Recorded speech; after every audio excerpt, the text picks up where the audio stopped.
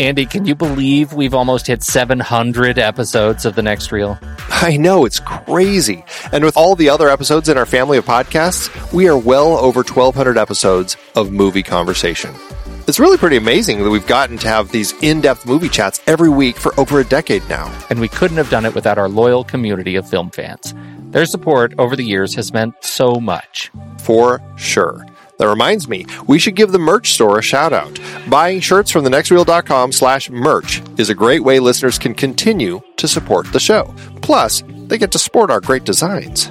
Absolutely. I think sometimes folks forget we have a variety of shirts, mugs, phone cases, and more available. In fact, a great place to start is with a shirt sporting the Next Reel's logo. We also have that classic Fast Times Spicoli Surf School tee, or the weirdly popular Rusty's European Tour shirt.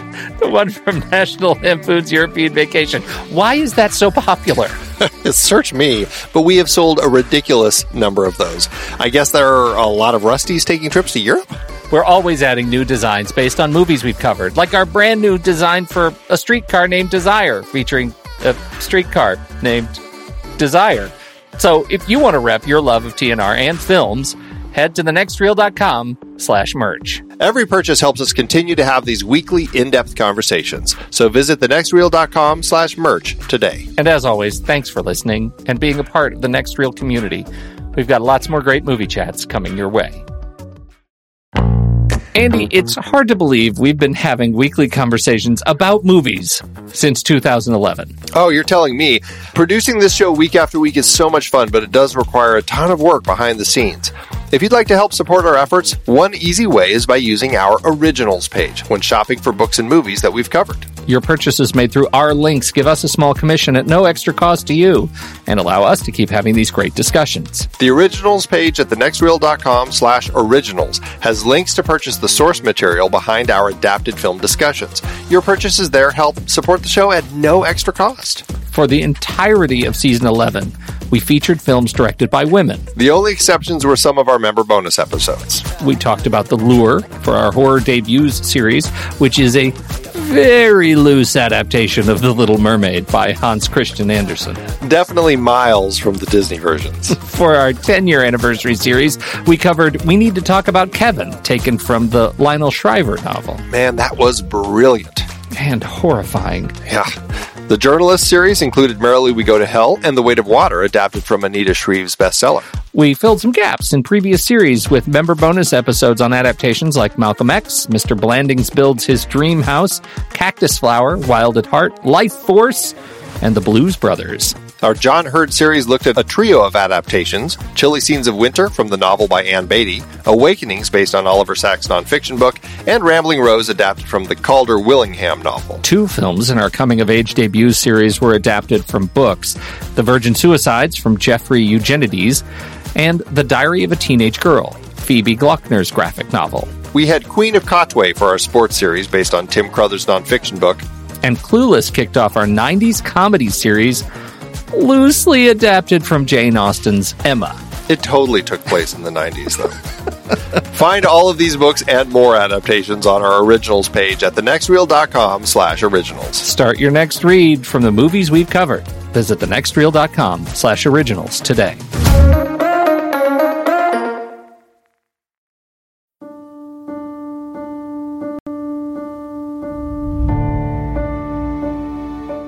I'm Pete Wright. And I'm Andy Nelson. Welcome to The Next Reel. When the movie ends, our conversation begins. Awakenings is over. The chemical window closed. Does he ever speak to you? Of course not. Not in words. No change, dated 9/11/44. Your patients, Doctor, haven't moved in decades.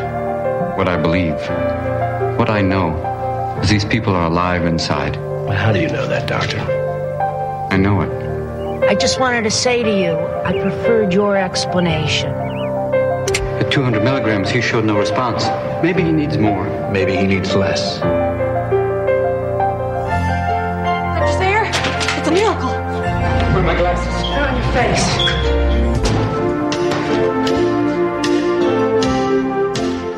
John Hurd. This is the next in our John Hurd series, and John Hurd is further cementing his role as a performer that is also a jerk. Well, he's not as jerky as he was in Big. That's right, but he's like boss level, right? We've got to overcome and now that we've talked about Uncharted, every antagonist is actually just a mid-level boss to me. Because video game. John Hurd, yeah, he is the. What would you say that he's like the director of this hospital? Because there's also the board, and when I feel like there's that one guy when they're doing the initial interview that is ahead of who's like above John Hurd, but we just never see him again, except maybe he's in the room in some of the big meetings and stuff, but he's not ever pointed out as much as he is in that initial interview scene. Yeah, I think he's like the director of medicine, right? Like he's the director of the doctors, right? Like the board is the head of the administration, but he's the head of the staff that actually provides care. That's my take. And then that other guy who's like leading the interview, he's probably like that director of the hospital itself. Right, exactly. I love knowing so much about the workings within a hospital that we can pinpoint this so accurately. Yeah. Yes, we're so good at this. And don't forget that this is also a Bradley Whitford vehicle. Baby Brad? Baby Brad. Every hospital. I told my wife, I'm like, I thought Bradley Whitford was in this. And she's like, hey, we've been staring at him half the time. Are you kidding? Like, really? Where was he? He's that guy right there. Oh my God. Little baby Bradley. Little baby Brad. Oh, so good. So good. Oh, yes. So that's where we are. We're talking about Awakenings, 1990, American drama film based on Oliver Sacks' 1973 memoir of the same name. Yes, this is the second of two films that John Hurd did with Penny Marshall. So she's back in our camp here for this series, and it's fun to kind of talk about this film, especially coming on the heels of the one that she just had finished before that we talked about last week, Big, which was such a huge success for her. And now I guess this is her chance to dip into, Oscar bait, Oscar nomination territory, that sort of thing. Okay. I guess that's kind of where we're going with this. Okay. I guess that's okay. Well, she certainly didn't go back to the Jumpin' Jack Flash direction is what I'm saying. Yeah, no, and rightfully so. Hey now.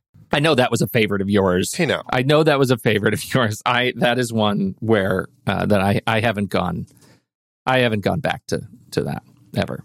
I feel I need to now just to be able to, kind of relive those times and decide, was it worth all that time in my youth watching this movie, or could I have been watching something a little bit better? Oh, Jumpin' Jack Flash. Jumpin' Jack Flash. Can't wait for that next Guilty Pleasure series. I can rent that on Amazon right now. Oh, you're like doing it right now. It's coming. Just you watch my Letterboxd. You're going to see it pop up there. Whoopi Goldberg, one of her early vehicles, and cemented my love for her at a young age. So, all right. Anyway. Back to Awakenings. You could just sit in that melancholia right now. Well, Awakenings was rated PG-13 when the film was released in theaters. PG-13, it's pretty safe with things. I suppose it's for the depictions of kind of mental institution. I'm not even sure why PG-13. I guess there is the F word that gets said once. And some other words, but still, it's like, I don't know. They probably watched Big and said, whoa, Penny Marshall, you got your PG with one F word. This one's going PG-13. Right. Slow your roll, Marshall. Yeah, I think I think the other thing is like, we're displaying what some interpret as the horrors of the human condition. Like we're going into this institution and that's dark and hard, and we of the ratings police think that should be only 13-year-olds should see that. But speaking of 13-year-olds, nailing those grown-ups, cha-ching, PG baby.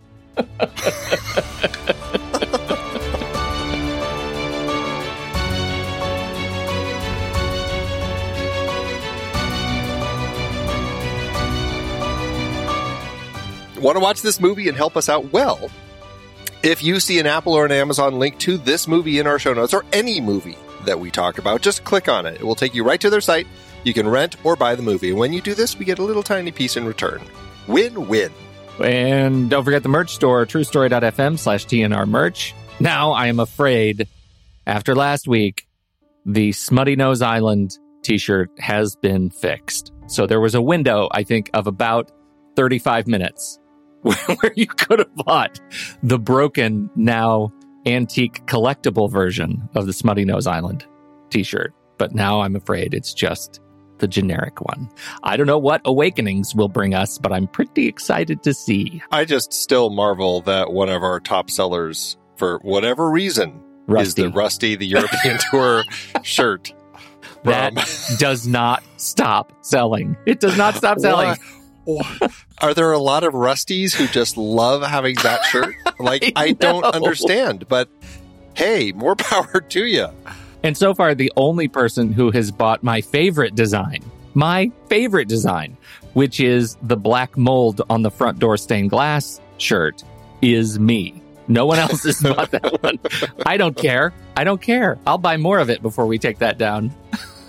Anyway, truestory.fm/TNR merch. And hey, we want to hear from you. We would love to have a little audio review from you, and we'd love to include it in the show. Just send your thoughts on the movies we're talking about to reviews@truestory.fm. And your voice recorder on your phone is a perfect way to record those, and just send it to us right there. As soon as you watch the movie, hey, we just might put it on the show. We do record about a couple weeks early, so get it in as quick as you can. And again, you're sending it to reviews@truestory.fm.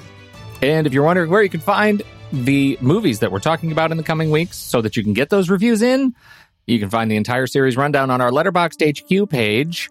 It's over there at thenextreel.com/letterboxd. It's actually at letterboxd.com/thenextreel. And you can see the watch list coming up of all the shows that we're doing. And while you're there, if you fall in love with Letterboxd like we have, if you want to remove those ads, if you want to support a great team that is building this perfect bespoke social network for movie lovers, just become a patron or a pro member, and you can get a discount of 20% off by using that code NEXTREEL, or visit thenextreel.com/letterboxd, and the code will already be applied. 20% off. It works for renewals as well, which is huge. Most of these code type things doesn't work for renewals. It's only first time use. Yeah, not here. That's right. Letterboxd is giving us renewals as well. So, thenextreel.com/letterboxd.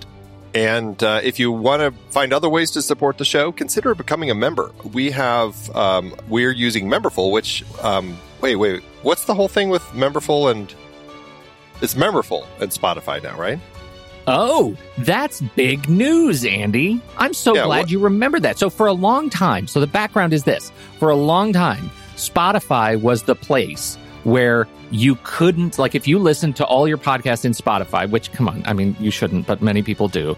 If you listen to podcasts in Spotify, not Neil Young. Not Neil Young. Nope. Joni Mitchell. Do not listen to their podcasts in Spotify. If you were to try to listen to, like, you subscribe to support us, and you get this member podcast. It's a special feed we put together that you could subscribe to and listen to. Well, you couldn't do that in Spotify. But as of hopefully last week, when I turned this on, there is a new integration between Spotify and Memberful. So if you authenticate your account in Spotify, you can then subscribe to the member-only version of the podcast that we produce right there in your Spotify dashboard. And all you have to do is find just search for the Next Reel Member podcast, and then there'll be a little lock on it. And you click on that lock, and it'll ask you to enter your Memberful username and password to connect those two services, and then you'll be able to listen to the podcast. You can see the Member podcast in Spotify just fine. You can even, I think, follow it, but you can't press play. As soon as you press play, it asks you to log in. And I'm not a Spotify podcast user, so we're still trying to get our hands on what this actually all means. But if you try it and you have luck and you love Spotify, we'd love to hear. So let us know. But when you do sign up for membership, you get all sorts of things. We have so many bonus episodes that we're putting out. We have our monthly Flick Chart re-ranking episode that we do where Pete and I duke it out, and Pete always is trying to get Under the Cherry Moon higher, and I'm always trying to get it lower, and I'm always trying to get 2001 higher, and he's always trying to get it lower. So those are always fun. And then we do our we at the end of each series that we do. So like by the time we get through our John Hurd series, we're going to be doing our retake episode where we look at the whole series and talk about all the films in context. And of course, we have our monthly member bonus episode, and our February member bonus episode, Cactus Flower, will be out by the time this is out. So, I mean, we just have so many bonus episodes for people. So if you want to learn more, just go to truestory.fm/TNR membership, and you can see what our tiers are. The most it'll cost you is $5 per month or $55 per year.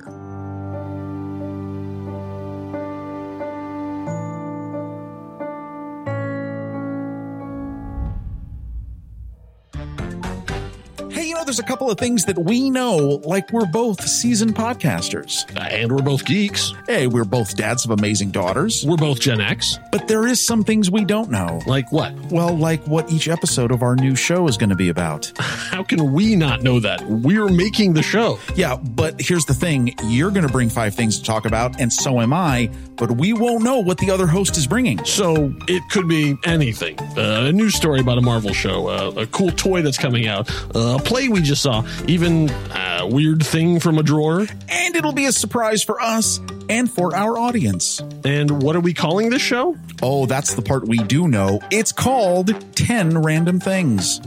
Throwing in this random element, the show could go off the rails really fast. Oh yes, I hope it does. And we're also going to do it live. Wait, what? Yeah, that's right. 10 Random Things will be streamed live on Wednesdays at 5 p.m. Arizona time. Awakenings. How many times have you seen this movie? Do you remember? Like, is this Twice. a regular watch? This is just twice. Yeah, once when it first came out on VHS, and once the other day. Okay. You and I are in exactly the same boat. I feel like, though, this is a movie that I wondered why I haven't watched it, but like why I haven't seen it more. Like, it feels like a movie I might have crossed my path more. I mean, it's got the big names in it. It's got the De Niro and the, Bradley Whitford and Robin Williams. Like, it and feels Peter like Stormare. That's Who'd right. have thunk? That's right. The lizard's in it. It feels like why the lizard? Wasn't he the lizard in no Spider-Man? No. Who was that? Why am I getting them confused? The British guy. Oh, you're right. Man, I get them confused. The whole time I'm thinking, oh, he's an unsympathetic neurochemist. he must be missing an arm. And no, I'm thinking, you know what? The reason I thought is because I just watched Minority Report, and Stormare was in Minority Report. Yes, he does the eye surgery. He's the eye guy. Yeah, Rhys Ifans is the lizard. Yep, that's right. Well done. Anyway, so yeah, it's got all the right people. What do you think of this movie? I enjoyed it, actually. It was a film that I watched and I said, it was a little slow. It was okay. And then I was just kind of mulling it over and I'm like, there was actually some nice things in here, the way that it unfolded. I actually kind of liked it. I feel like it is one of those films that I can see why I've only seen it the 2 times. I just don't feel like it's one that I need to return to much. But I really enjoy the people in it, the performances, the story, and the struggle, and kind of the themes and everything. Like, I really enjoyed all of that. I felt like there was a lot going on in here. It's just, it isn't a film that I'm like, I'm like right now, I'm like, I don't feel the need to return to it for quite a while. For quite a while. The chemical window is closed, you're saying? The chemical window is closed. You don't need to feel those things anymore. I got my L-Dopa hit. And you got your L-Dopa. Yeah. This is the story of fake Oliver Sacks. Yes, it is. I want to start by talking about Robin Williams because Robin Williams plays Malcolm Sayer, who is the fictionalized version of Oliver Sacks. Do you think they should have just called him like Oliver Slats? Or Slacks, maybe? Oliver Slacks? Oliver Slacks. Why would he do that? Why would he call him Oliver Slacks? It's like they're fictionalizing it, but they're not really. That's the thing. It's like, why, like, Steven Spielbergo territory here. Why just completely Malcolm Sayer? But no, it's you're really right. Oliver Sacks. 100%. No, I don't know why they fictionalized this because they make it such a big deal that this is based on the book. Right. And when Oliver Sacks talks about the movie, he says, yeah, they got it generally all right. Like it's over sentimentalized in some parts. It's, simplified in other parts, but generally they did it all right. And Robert De Niro as Leonard Lowe really found his way into this sort of Parkinsonian experience and communicated that well. So like, it feels like, why would they try to make this a fictionalized version of the truth when, just calling him Oliver Sacks, letting Robin Williams play Oliver Sacks would have been okay. I do think, this is what I want to say about Robin Williams. I adore his performance in this movie. I adore it because I think he adequately captures the introvert's dilemma, right? That he needs a job. He is a fascinating, or he's a researcher, and he's fascinated in the brain, and he had this task of like getting this chemical out of 4 tons of worms that I thought was awesome. And I think that his experience moving into this hospital, moving through the hospital and sort of awakening himself to what it means to work with other human beings, I thought was exceptionally special in this movie. I was so connected with Robin Williams throughout. I thought he was fantastic. The challenge I have with this movie is that had you asked me before I started watching it, who was in the movie with Robin Williams, I would not have been able to tell you. I did not remember until I pressed play that Robert De Niro was in it. Is that crazy? That is crazy. Yeah. I don't know why. Maybe that speaks to his performance that he is. I mean, I think between the two, Robert De Niro is more an actor who disappears in parts, and sometimes you almost don't recognize that he's in something because he can disappear so much. And I mean, I think Robin Williams can be in that camp, but there's an element of him that always seems a little more movie star-ish, where I can see Robin Williams even when he's being incredible. And so maybe there's a little element of that to your point. Yeah. Well, and okay, to that point specifically, like how easy is it to take Robin Williams here as Dr. Malcolm Sayer and see him as as the same doctor in Good Will Hunting, right? Like, oh, I've decided to take all my neuroscience background and become a psychologist or psychiatrist, and now I work at a school because my wife died, and here's my backstory. I also was the Awakenings guy. Like that could exist. It wasn't much of a reach, and I think Robert De Niro. I think you're exactly right. I mean, I think Robert De Niro had, a really significant challenge ahead to play this part and get over the risk of lampooning Parkinson's patients who live with this, right? And the people who love and care for Parkinson's patients, who live with this, and making the appearance of his physical challenges clear and authentic and honest in a way that represents that experience. And I think he did. There wasn't anything in here that felt like he wasn't up to that experience. I mean, I don't know, you? It's very tricky because, after my review kind of posted in our Discord community, Brian asked, who did you think gave the better performance? And I'm like, well, you'll have to wait. And I'm still like, maybe I said that because I don't really know, because I really found both of them incredible in the power of their performances, but they're so different. And that's the thing that I think I find really fascinating is Robin Williams is so reserved and quiet and afraid to be touched and holds himself back from people and from connections, and there's this element of him that is that I really found powerful. And De Niro, like the way that he got into his performance as this character who, wakes up after 30 years from suffering with encephalitis lethargica, this kind of a sleeping sickness that Sachs kind of figured out. It was very interesting how he plays that, at just being excited to be alive and then being shocked to realize that he's 30 years older. Like he fell asleep basically when he was 20. It's not like it just happened. I mean, we see him as a younger kid, so we know over about a 10-ish year period, he is slowly getting worse and worse until finally he just falls into it. But still, waking up 30 years later and not realizing that time's passed, and all of a sudden you're looking in the mirror at like a 50-year-old version of yourself. I mean, it's shock. And the way he plays that is great. The way he falls for Penelope Ann Miller's character is great.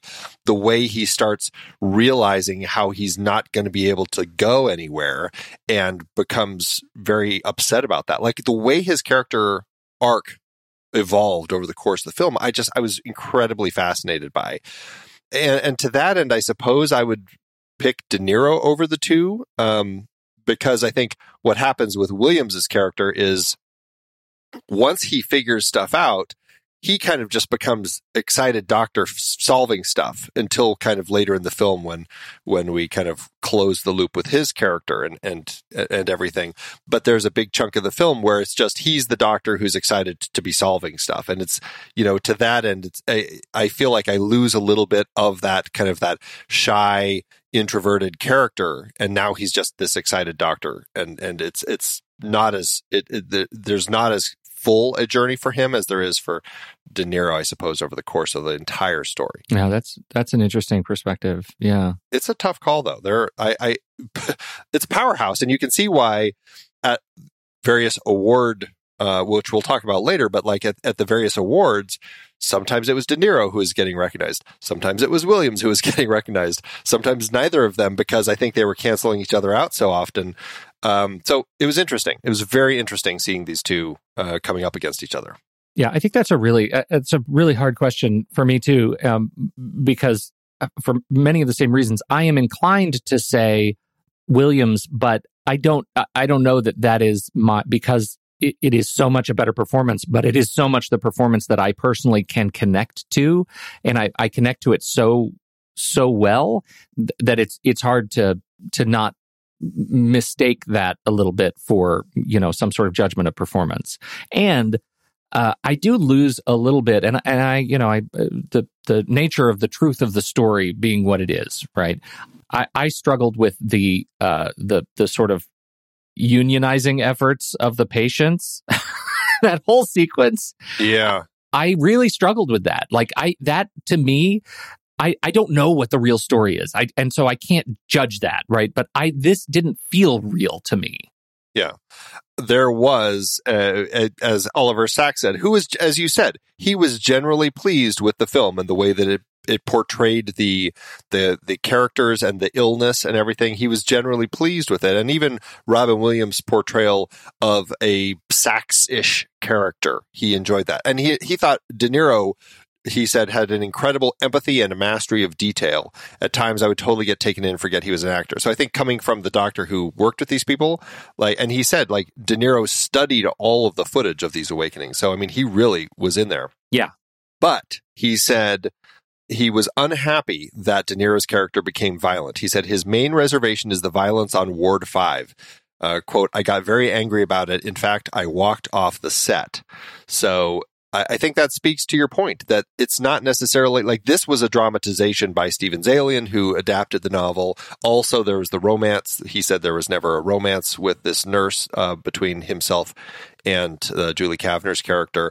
But he understood that. He said, "What is Hollywood without a little love and violence?" So I think he kind of gets it, but I don't think he was as bothered by the fictionalized relationship as he was by fictionalizing something that involved the medical situation that he had been studying. Yeah, I that's fascinating to me. That because I so keyed in on that part when when De Niro has like his thugs in the ward and this turns into The Godfather, I was like, I just don't even know what to do with this. How did the movie turn so hard right here? Yeah. It just turned so hard and I didn't care for it. And that sequence is the major detractor for me in this movie is the damage that it does to the hospital that I just found unbelievable. Now, that is not to say that I didn't recognize what they were doing with the frustration of these people, right? When you, this was, when you take all these people and you have them trying to communicate the frustration that they have still being locked in this ward after they become lucid, I really resonated with that. I thought that was really powerful, and to turn it into this kind of a, the violence was, I just thought it was a bridge too far. Yeah, I mean, it wasn't like violence like they were... Yeah, they were like riots. Like, it wasn't a prison riot. Yeah, it wasn't, right. No, right. It wasn't like that. But I still understand your point, and I share your frustration in the way that it ended up kind of getting depicted, because it just felt like one of those things where I'm like, this feels a little more scripted, like we need to get some more drama in here. Which is frustrating because I really appreciated that element of De Niro's character about this person who just wants to go take a walk by himself, and his mental capacities are there. Why can't he? But the doctors, the medical staff all know we've just started experimenting with this. Like, we don't know like how long this will last. We just don't know enough. And so I can see why they are so wary about it. But I can also, from his point of view, I have been locked up in this prison for 30 years without realizing it. I just want to live again, and there's that incredible frustration there that I do feel comes across with De Niro's character. It's just the way that Zalian crafted that. It does feel more scripted than real. There were some other elements, when you talk about the other side of this, right? They're trapped in the ward is the one side of frustration. The other side is they explore going outside with Sayer and the nursing staff. And there were little scenes that just felt like this is kind of inconsistent approach, and I don't think it affected me. It didn't affect me as much as the the mob scene, in the ward. But going to the dance club and the way in which these characters were allowed to be themselves. And to be independent, getting on and off the bus. At one scene, one section, Leonard is, they're all getting on the bus, and Leonard says to Sayer, he says, I'm just going to, he watches his mom walk off to get on the bus. He says, I'm just going to stay here, because he wants to go back in and talk to Penelope and Miller, right, to Paula. But the Sayer just says, oh, are you sure? Okay. And here they are outside the premises of the hospital, and he just lets him walk back in as Sayer gets on the bus and they drive off. And that just felt like, because they are so attentive in other scenes about not letting him walk out unattended, it just felt weird that they have these little moments of independence that are inconsistent from their treatment once they're in the building. Did that strike you at all? Oh, instantly. The same reaction. I said, but they're so slack. And I mean, part of me says, well, it's 1969 medical care. Like, sure, I can see them being a little more slack. They're smoking in the offices when they're delivering babies, all this sort of stuff. Like, we know how doctors worked back then. But I felt the same thing. I'm like, they were just like outside the place. Like, there was hardly any staff out there to kind of keep tabs on all of these dozens of people as they're getting on the bus. He's just trusted to walk himself back in. I'm like, yeah. So I felt the exact same thing. Just another of those moments. I mean, anytime you have these sorts of things where like, let's get them all on a bus and go tour stuff. Like, it just ends up feeling like, especially in this risky. Well, but it feels fake. It feels scripted to me. Like, and it feels like something that comes from like, One Flew Over the Cuckoo's Nest, like taking everybody out. And Now, granted, that was not with medical staff, but still, like, the point is, like, it feels like a scripted scene that they have to get in so that you can start seeing who these people really are. I don't mind it. I had fun with the scene. You know, I think that it plays nicely, and you do get kind of a broader spectrum of, like, the types of personalities that have been locked away for all these different years. But yeah, it does strike me that they just needed a few more extras dressed in nursing outfits just so that I bought into it a little more, you know? Right. I, that is not to say that, some of the other elements of particularly De Niro's performance. I think that we get into this section where De Niro and Sayer are in full investigation mode after, De Niro, Leonard he gets out of bed and he starts to degrade and he starts to have his seizures again. And the commitment that the two of these characters are given to demonstrate the lengths to which Leonard wants to, commit to learning what is going on in his body and brain, I thought were really great. Like the whole, get the camera scene as he's having his seizure, I thought was chillingly powerful. Those kinds of things in this movie were real highlights. It's the stuff of Sayer and Leonard together doing the shoe leather work of trying to uncover what's going on in the brain, I thought were great. It's the socialization stuff where things start to fall apart for me. Well, I don't mind the socialization stuff when it's in the hospital. Like that stuff I buy more. No, that's like true. when they're doing the different things there and kind of like when everyone first wakes up and stuff like that. Like I buy that. It's just when we're going out, I really start kind of, I start going, oh yeah, this is just a movie adaptation of this as opposed to more of an exploration of the real thing. Yeah. So I can get that. I do love the hysterical woman who freaks out whenever pens come out. That was one of my favorite bits. She starts screaming, Wahida Ahmad. Wahida, yeah. Yeah. Fantastic. I was wondering because Robin Williams said that they used some real patience in the making of the film. And it made me wonder, because, he calls her Wahida, and she's credited as Wahida. I'm like, I wonder if she was one of the real patients or what. But I believe it seems like the only credit she has. It seems like a big ask to have somebody, to expose somebody who has an issue like this, though. Super I was like, vulnerable. I can't imagine that they actually would have done that. So I don't know. I questioned that a little bit. But who knows? Maybe she is. I don't know. But I am curious if they, as they're walking through the halls with some other people, I can go, okay, I can see that they probably did use some real people just to be extras that you're passing by. But I can't imagine that with Wahida that they did that. Yeah, that's really interesting. And it makes me wonder, like, who else in the cast would we have to consider that who was a real patient? Because the rest of them, Alice Drummond, Judith Malina, Barton Heyman, George Martin. Yeah, like those people you just like. They're all the actors. They're people I recognize, yeah, too. Sure. It's like once you start seeing, oh, okay, yeah, I recognize Alice Drummond, like you said. Like, she's a face that I knew, and I see her. We get into these, like, Shane Fistel is Man in Hall, and Wahida Ahmad, hysterical woman. Like, Linda Burns is Fish Sticks.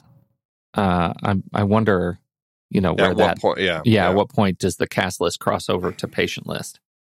I would imagine it's people who were just there in the passing and stuff, but it's hard to say. Yeah, well, because it's funny, you get that further down on the cast list and you see people like Byron Utley and Vincent Pastore, who are ward patient number 5 and number 2 and ward 5 patient number 6, but they also have headshots. So it makes me think. Well, Vincent Pastore is he's very recognizable, but I think this is one of his earliest things before he became more known on stuff like oh gosh, yeah, no, Sopranos, Sopranos, of course. Yeah.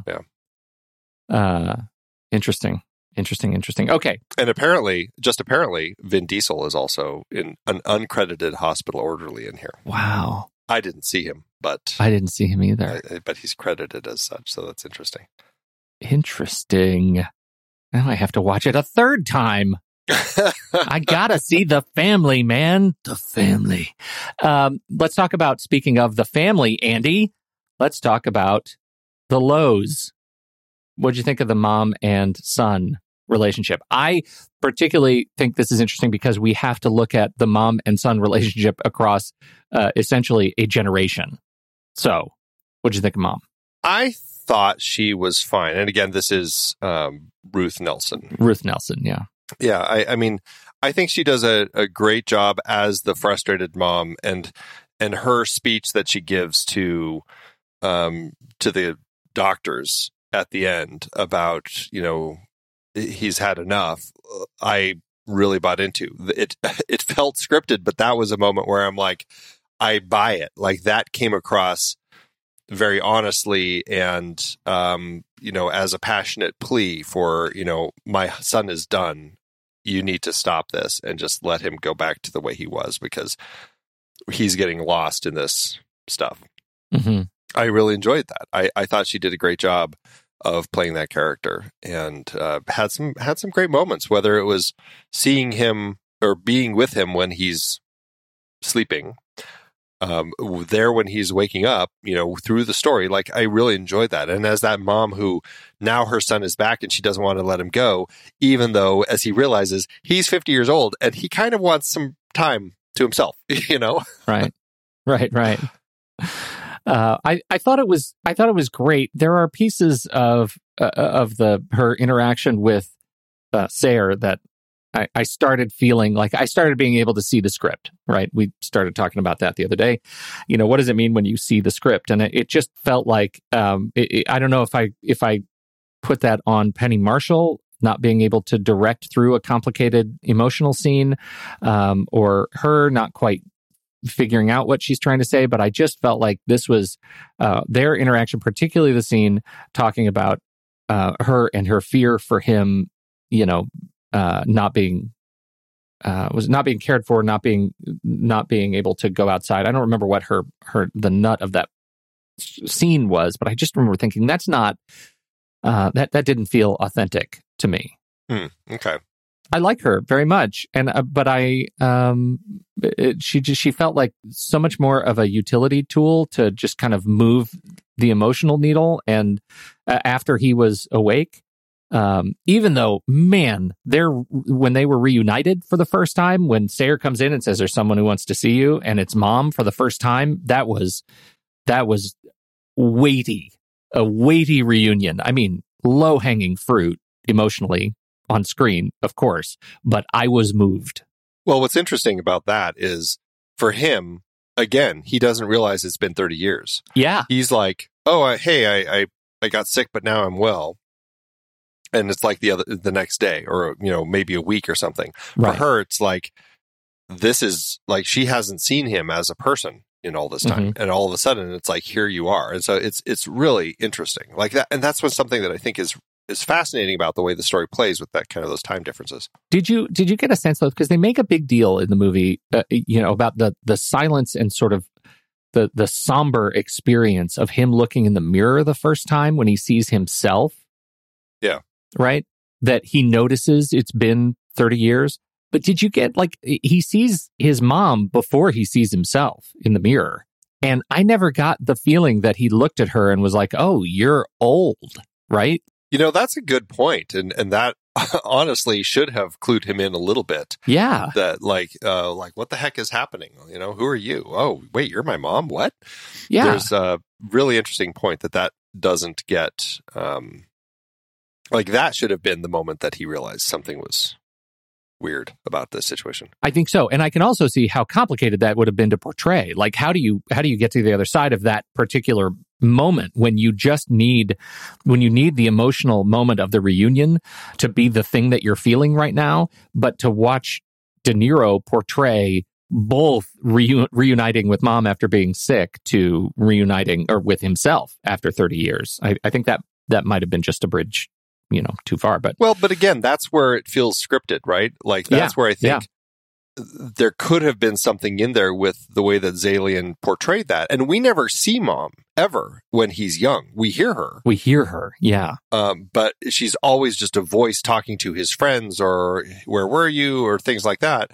And so we only see her as the old woman. And so we would have to have seen her as a young woman as kind of a more prominent character in his youth, so that when she's old, we are also seeing her old and also like who, what, and that could have made that work better. But you're right. It's more scripted as a way for him to not, it's more about the reunion in that moment. And it's less about him realizing how much time has passed. And perhaps that is a flaw with the way that Zalian crafted these moments. Yeah. Right. That's an interesting point. Very interesting point. She sadly passed away shortly after this film. She did, I think, one more TV movie after this and passed away in 1992 at the age of 87. She had 25 credits in her IMDb. Is there anything else on there that you have seen and remember her in? Three Women. That was mine. Is the only other thing that I have seen of hers. Not a lot. She didn't do a lot of stuff, but she has a face I absolutely recognize. So it's interesting. It must mostly be from this movie, I guess. Yeah. That's what I was thinking too. Okay. And of course we do have Penelope Ann Miller, who is in this movie. We actually have two of romances, and the one, I think the more significant one is Eleanor Costello, Nurse Eleanor, played by fantastic Julie Kavner. Who it's so weird to see her and hear her speak after so many years of only hearing her on The Simpsons. Because, she's got 729 episodes of The Simpsons under her belt, which carries a lot of weight in her 72 overall credits. She's very busy with that. And only 23 movie credits. Yeah. Everything else is voice. Yeah. And it's funny because I don't know for her films, it's like, gosh, what have I seen? I guess it's, she ended up in a lot of Woody Allen films like Hannah and Her Sisters, Radio Days, New York Stories, Alice, Shadows and Fog, I'll Do Anything, Deconstructing Harry. But that was kind of it, as far as her Woody Allen stuff. And then it's stuff like, she pops up in Bad Medicine, which I vaguely remember from the 80s, and Movie Madness, one of those fun, crazy movies. Forget Paris, the Billy Crystal you're right, Forget Paris. And then some other voice stuff like Dr. Dolittle. She, the original, the first one that Eddie Murphy did back in 98. And A Walk on the Moon, she was just a voice of a PA announcer for that film. So yeah, she's not in her face isn't in a lot of stuff. And so it's interesting to see her kind of popping up. And I like her. And it's one of those things where I'm like, why doesn't she do more? She's great with her voice stuff. And if I was doing as many characters as many episodes of a show like The Simpsons, maybe I wouldn't have to worry about much either. But still, she is somebody that I do enjoy seeing on screen. Me too. I really enjoyed her. And so she was the love interest for Dr. Sayer. And then we have Penelope Ann Miller, I mentioned, for, who is there to see her father and read to her father and meets De Niro. Or I should say, De Niro meets her. Yeah. And that one feels more shoehorned in. Yep. Like it feels like, he's 50. He hasn't had a romance. We need to introduce something. She's going to have to be somebody who's coming to the hospital, who's not a patient. So let's make her a patient's daughter. I can see how all of that works. It's fine. And Penelope Ann Miller is one of those people that I've always enjoyed on screen, even though she's rarely in stuff that stands out. But I think she's fine in this movie. This was definitely a period of when she was more busy. I think from like the late 80s to the mid 90s, late 90s. She had about a 10-year period where she seemed to be in a lot more stuff, more popular. But it's just I don't think of her part here as like a she's not a critical part of it. Her character is a kind of a change agent for his character, but like, it's sadly one of those characters that probably could have been many other people. Yes. Yeah, I absolutely agree with that. I felt like you say shoehorned, and that nails it for me completely. She's it felt like the Hollywood treatment, and I wonder what Oliver Sacks would say about that relationship. Well, I mean, he came out in like 2015 or so, like a few years before he died. So obviously, I mean, as he said, he's like, hey, Hollywood loves their romances. Yep. Hollywood loves their romances. Yeah. Yeah. I don't think, he was that bothered or that thrilled. He probably was just one of those things. Like, I'm glad they're not calling it Dr. Sacks. Yeah. Right. And old Spectre von Sydow is also in this movie. Max von Sydow is sadly passed away in 2020. It was fun. He has a small part in this movie. I had forgotten that he was in it. And but since I forgot that De Niro was in it, that doesn't say much. Yeah, right, exactly. He's one of those people though that he's big enough name, so he's credited at the top. But then you're like, oh, well, is he not ever coming back? Because does he have? Yeah, he has all of like 2 minutes of screen time. Yeah, just very little. It's an interesting little part. It's like that's what I mean. It's fun seeing bit parts like that for people like Max von Sydow. Also, Peter Stormare, who has gone on to do much more as opposed to some other bit players, but it's fun kind of seeing Peter Stormare become more. Max von Sydow obviously is great. Mike thought when I watched him, was like, God, has he always been this old? Because I'm like, is he ever young? He never seems like he was a young man. Yes. Yeah, I agree with that. He was... Has he ever been a young man? Well, he was in that movie that you love so much that I can't watch. Which one's that? What was that? It wasn't... never mind. I can't remember. I need to look for it. What was it that it was? Oh, that one. No, not that one. Are you going back to like The Seventh Seal or something like that? Like one of the Bergman films? I'm going back to The Emigrants. Oh, sure. Yes. But, was he really? Actually, now that I think of that was 1971. And I think he looked old then, too. Well, I guess you're going back into those films to find him as a younger-ish man, like the films that he did with Bergman and stuff. Yeah. But even Seventh Seal, he looked old. He comes across as a character. Maybe he's just a wizened soul. Maybe that's why. Maybe that's it. Yeah. And I think people with longer faces tend to look more mature earlier. And he is a long-faced individual. Might be the longest faced. It could be the longest of faces. God, I love Sydow. He's great. I do too. He's so good. Okay. And just a quick brief on the sleepers, the cocoon element of this movie. Again, I mean, it's funny because you start seeing like as Dr. Sayers walking around and kind of seeing the patients. I don't know. For me, it's like, oh, I recognize that person. Guarantee she's going to wake up. Oh, I recognize that person. Guarantee he's going to wake up. Like you can tell. And again, it's just, this is the curse of watching a lot of movies. You know which ones are going to be the ones that aren't just pretty much comatose for the film because they're the ones that you've seen before. And It's like, well, of course they're going to not just do this. Was there anybody in there that stood out to you that you particularly loved seeing wake up? I thought Anne Meara was fantastic. Alice Drummond got kind of a hero moment.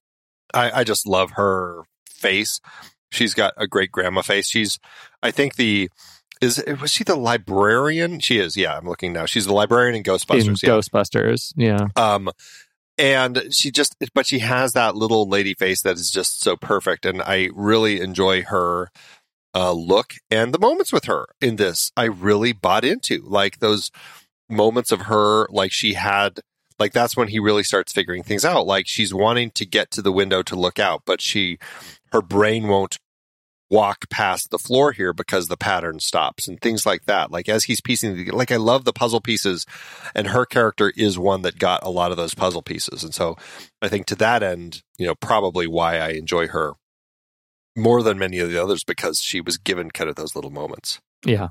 I liked Ann Mira's moment when she says that your husband filed for divorce, and she says, "Oh, thank God." I thought that was such a sweet, weird moment for her. I think she's very, very funny, and she's one of those people that I know from other things that she's been in. She, lots and lots of credits for her. Yeah, and we should point out that one of them that wakes up is it Dexter Jordan, the jazz musician.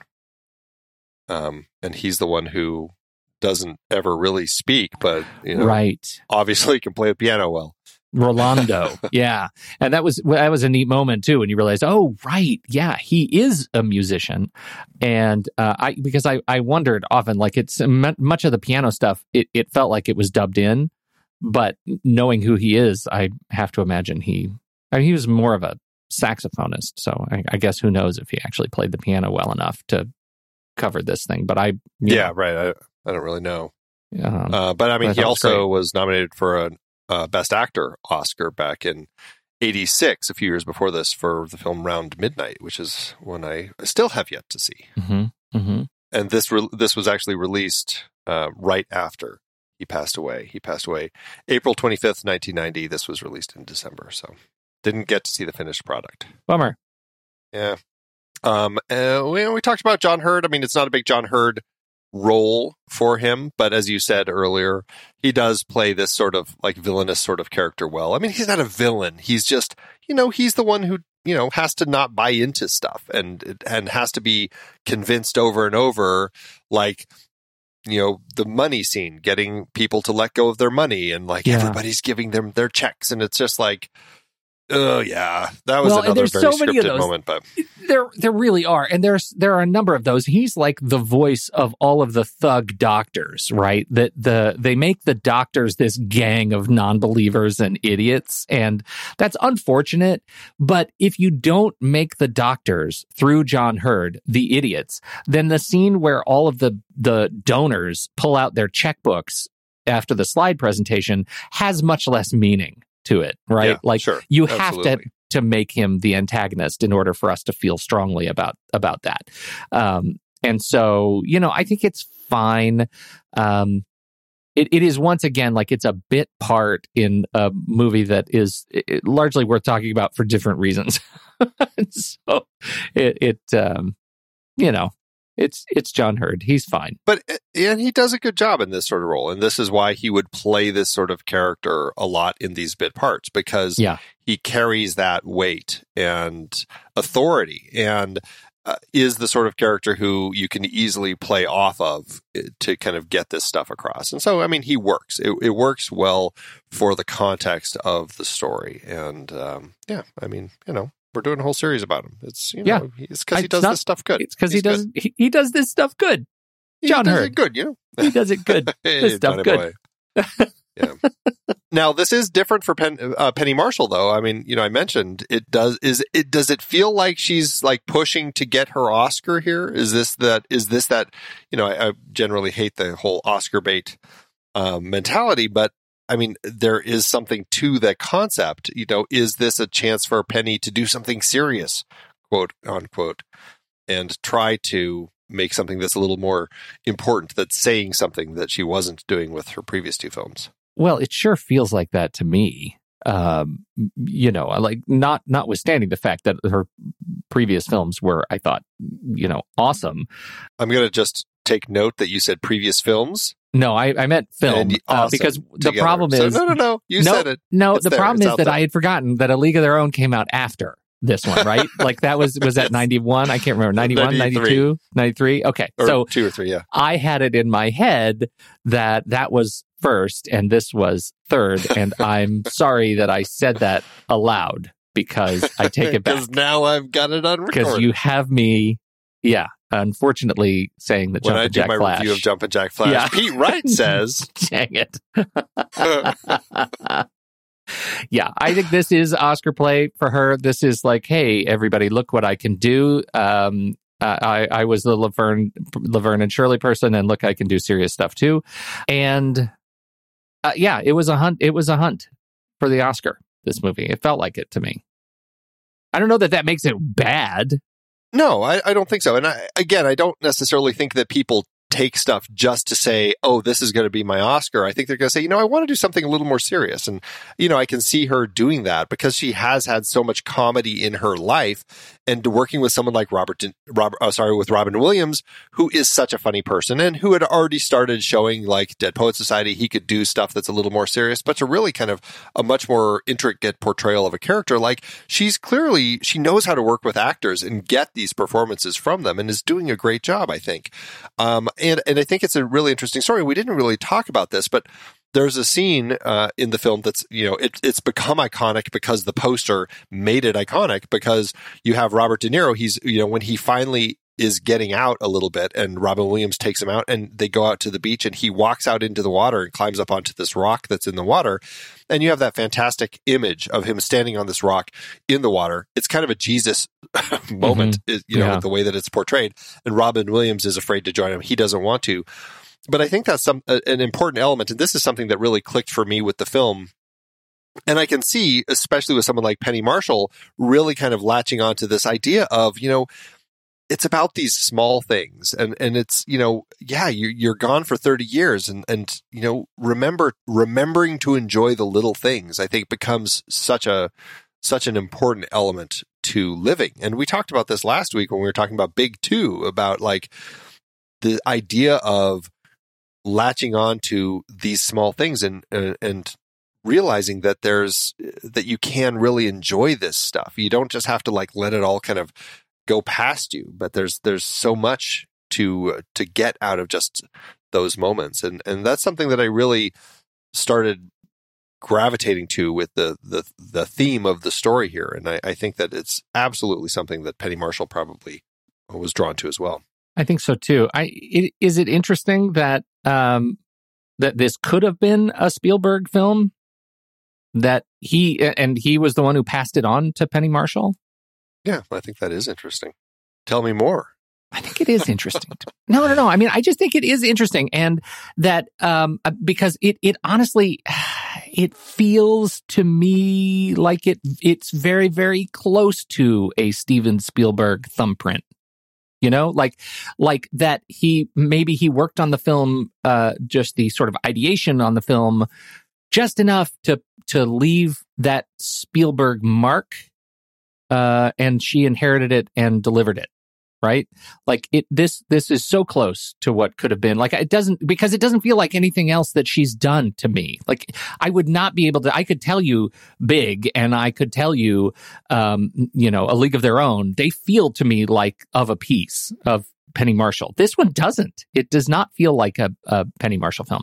Noted that she is trying to do something different. It feels like that. So I get that, but it just feels closer to Spielberg than it does to her on this project. Well, I suppose I can see that. I mean, at this point, I don't think Spielberg really was coming into. I mean, obviously he had already done Color Purple, but really, it was. It feels like the later project, like he's just about to get into these sorts of things that he does, right? Like, yeah, right. A couple years later, he'll do Schindler's List, and with Stephen Zaillian. And that's what. So this is the IMDb, on the IMDb trivia page. That's where I'm getting this particular part. That the time he spent on the project yielded a useful outcome for him. Steve Zaillian's script took several short chapters, assuming from the book, each about different patients, and put them together in a linear whole. This brought Zaillian to Spielberg's attention, and he offered Zaillian the similar task of adapting Schindler's List. Ended up winning the Oscars for both of them. Interesting. That is interesting. Also, Schindler's List feels like a Spielberg movie. Funny how that works. You're welcome. Yeah. So I mentioned Vin Diesel in the movie. Apparently, if you find him, he has hair. So that's something to look for when you're looking for the young Vin Diesel. It's one, just picture hair on him, and then you might find him in the film. I still don't know where he is. Vin Diesel never had hair. What are you talking about? He was born without it, and he is without it today.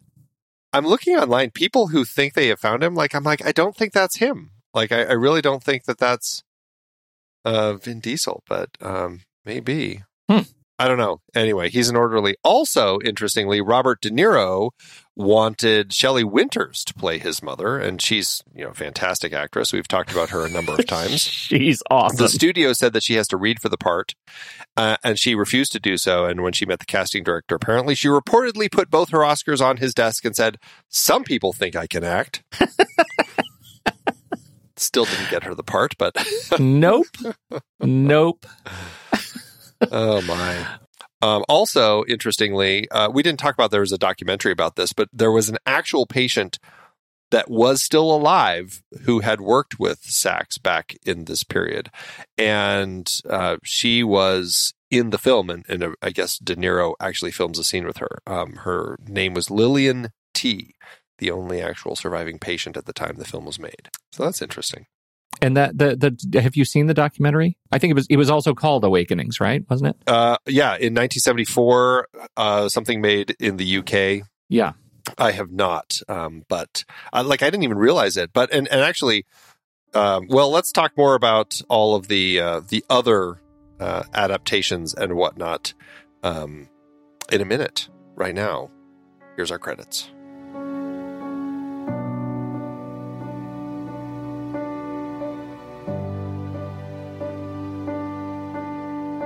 The Next Reel is a production of True Story FM. Engineering by Andy Nelson. Music by Mike Kieran, Oriel Novella, and Eli Catlin. Andy usually finds all the stats for the awards and numbers at the-numbers.com, boxofficemojo.com, imdb.com, and wikipedia.org. Find the show at truestory.fm, and if your podcast app allows ratings and reviews, please consider doing that for our show.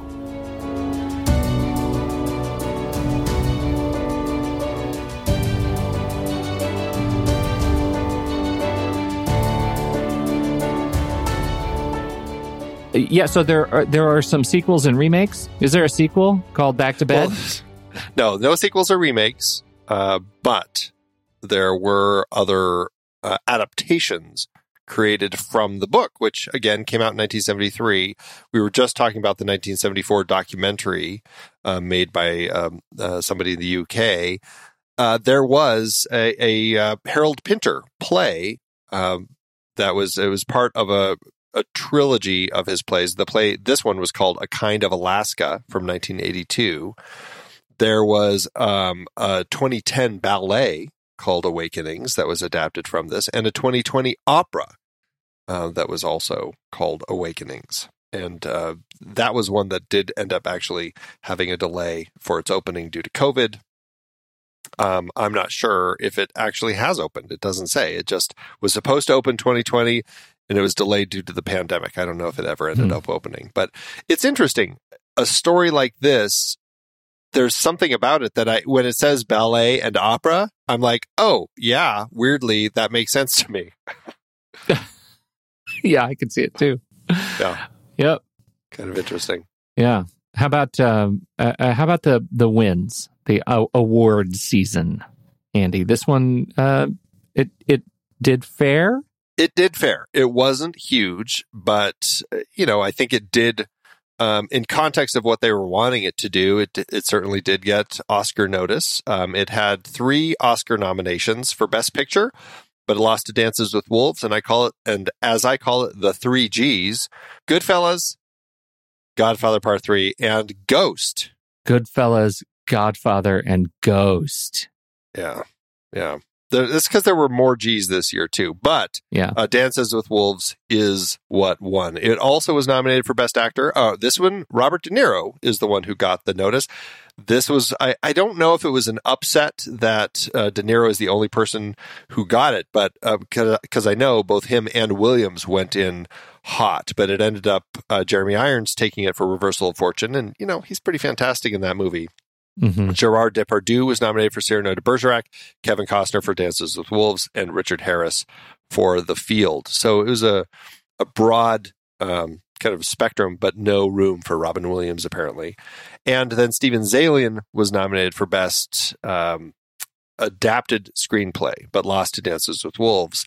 Also losers, Goodfellas, Reversal of Fortune, and here's the other G that I was thinking of, The Grifters, which love. That's one I would probably have put that up for Best Picture instead of Ghost. But it's another G. Could have had more G's as far as I'm concerned. Is that that's not the third G? No, Ghost was the third G. Ghost was the third G, right? Yeah, so it's the fourth G. Yeah. It's the fourth G. This would have been a fourth G if it had been nominated for Best Picture. Yeah. Okay. All right. Yeah. At the National Board of Review, Robert De Niro and Robin Williams both won for Best Actor, and it also won as one of its what they have the top 10 films list. And so, it did okay for itself. 6 wins, 11 other nominations. All right, that's fair. Not too bad. Not too bad. Okay, how'd it do at the box office?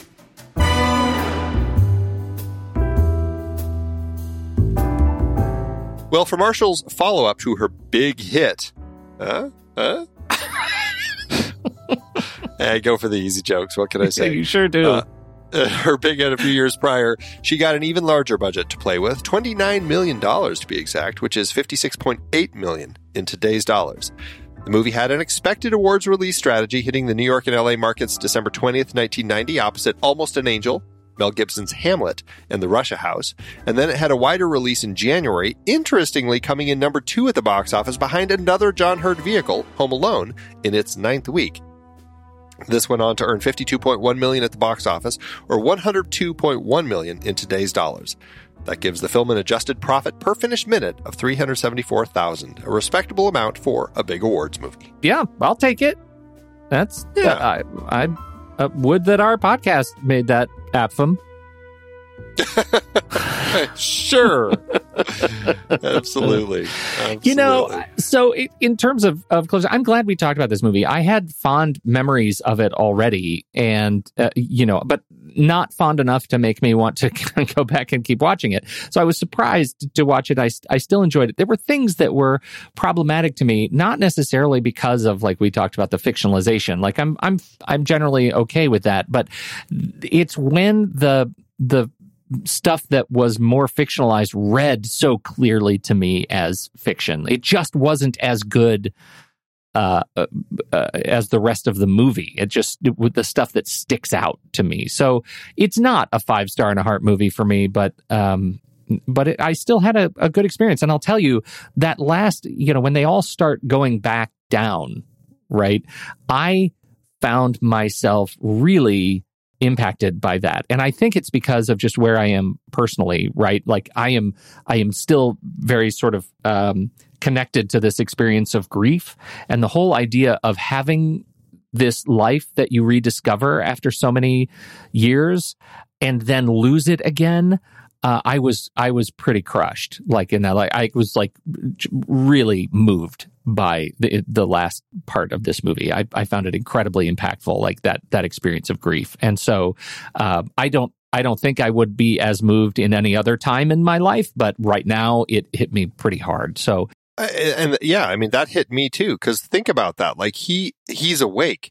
Yeah. And unlike when he was a kid, he knows what's coming. Yes. And he has to, unfortunately, acknowledge that that's what's left for him, is going back into that state.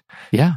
And how terrifying. And that's all I could think about. Like, this has to be, like, this is a horror movie. Like, this is the most frightening thing that for him and for all the other patients as well, surely, that they know this is what's left for them. They get to enjoy their last few moments, but then they're going to fall back into that state and not come out again. Yeah. Right. Oh, geez, just awful. Really frightening stuff. And that, again, that's why the ending works so well when Robin Williams, or I should say Dr. Sayer, opens his window and calls out to Eleanor down below. And like, that's why there's those moments, and that moment on the beach, or kind of when De Niro is standing on the rock and stuff, like those are those little things. And it's like, to that end, that's why it is a powerful story about Dr. Sayer acknowledging, I need to break out of the shell, because I can't be trapped in the shell like they're trapped in the shell. And true. That's what really stuck with me as time passed, and I thought about the film, and I'm like, God, there was a lot more there that I didn't acknowledge initially. So it's a good one. It's a good one. All right. Well, we will be right back for our ratings, but first, here is the trailer for next week's movie, Rambling Rose. Evidently, she has been quite promiscuous since early childhood. I hope and believe that you found a safe haven in this house, honey. Generating over $6 million at the box office, Rambling Rose has positioned real-life mother-daughter team Diane Ladd and Laura Dern as odds-on favorites for 1991 Academy Award nominations. Oh, God. Oh, God, Mr. Wonder. I love you. I try, but I can't help it. Please kiss me. Will you kiss me? It's challenging and exciting to see a film that dares to, an American film that dares to deal with sexuality. What are they doing? Titties out. You just don't understand. It isn't sex that she wants. It's love. I'm 13 and I have a natural curiosity, Rose. It's nature, Rose. Now, what's wrong with nature? The film's superb cast includes Laura Dern of Wild at Heart. A girl strikes like a cobra. Oscar winner Robert Duvall of The Godfather. Why shouldn't she have boyfriends? Don't you think she's human, the same way as you are yourself? And Oscar nominee Diane Ladd of Wild at Heart and A Kiss Before Dying. Mr. Hillier, I know I was bad, and I had not to have done it.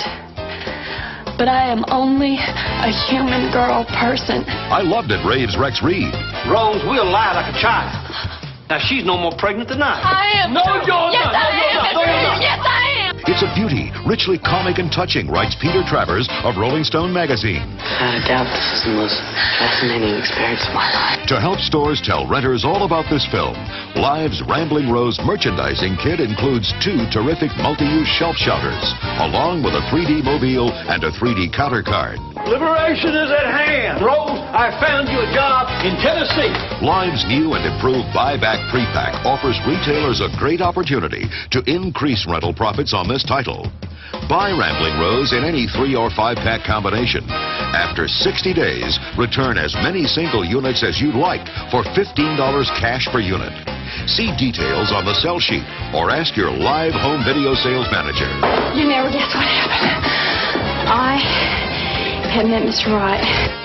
Rambling Rose, available with a new and improved buyback offer. You know, I got to say, Rambling Rose, Pete, I am a little nervous to watch it because all of the people who have talked about it so far are like, oh boy, you're going to have a wild time talking about this crazy thing. I don't know how you're going to pull it off. So I'm very curious about seeing this movie now. No, me too. Yeah. All right, Andy, Letterboxd. So where do you end up on your review and rating for this movie? Letterboxd. You're familiar with Letterboxd, are you? What is Letterboxd again? I think we need to create the Pan and Scanned website. Saying again, yeah, Pan and Scanned. SCAND. Scanned. Oh, Pan and Scanned. Yeah. Okay. Scanned. All right. Yeah. Let's just remove all the vowels. All the values. Yep. There will be no values. Right. I got more out of this film. I think I'm going to say 4 stars. I'm going to give it a like. But really it's more for the performances. Yeah. Well, I'm giving it because I think the performances are really solid and I enjoy what I got out of it. But I'm not going to return to this one again anytime soon. So, so I could fluctuate on the heart. Say 4 stars, no heart, because I really appreciate what they're doing. I think there's a lot to the story. I just don't love it as a film. I think I'll still give it a heart because what De Niro and Williams did was mighty impressive. So that's where I'll land. 4 stars and a heart. I'm with you. I feel like I would have been 4 stars with a heart before our conversation. And I've been trying to, I don't know why. This weekend I was like, do I really need half stars anymore? Maybe I just need to be a full star guy. It's either 3 stars or it's 4 stars. Oh my gosh. I know. I may be overthinking it. Into all this. You might be. Especially because I just gave Kimmy 1.5 stars. Why did I do that? That should be a 1-star movie, but I gave it a half a star. I feel like this is a 3-star movie, but I am also going to give it a heart. I enjoyed my time with it. It is not a bad movie in any stretch. It impacted me in, I think, all the right places. There's just enough artifice that in that sort of second to third act that I'm it's fine. It's fine. Yeah. So I there hear you go. I hear you. Yeah. All right. Well, there it is. We split it. That's good. So what did you think about Awakenings? We want to know. Hop into the Show Talk channel over in our Discord community where we're going to be talking about this movie this week. When the movie ends, our conversation begins.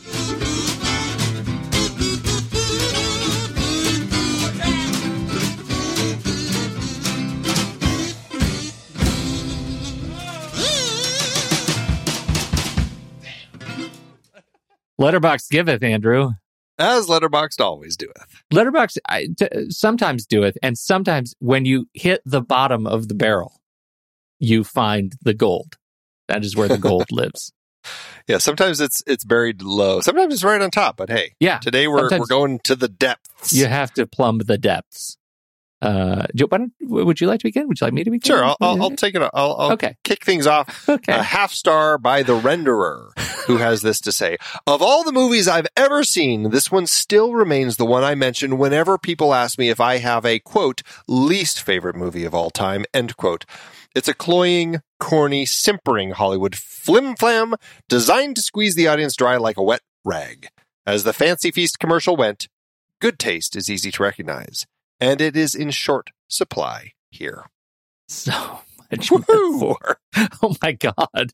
And to bring us to a Fancy Feast commercial. That has been rendered. It has been rendered. Well, Brent comes in with a half star, also not loving this movie. Brent says, good sad movies are like getting stabbed with a butcher knife. It cuts right to your heart. And like that, you're changed. Bad, sad movies are like getting stabbed with a butter knife.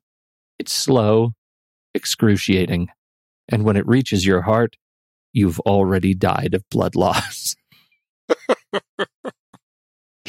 Okay. So good. So Awakenings is that the latter, I guess? I shall like those reviews. Thanks, Letterboxd.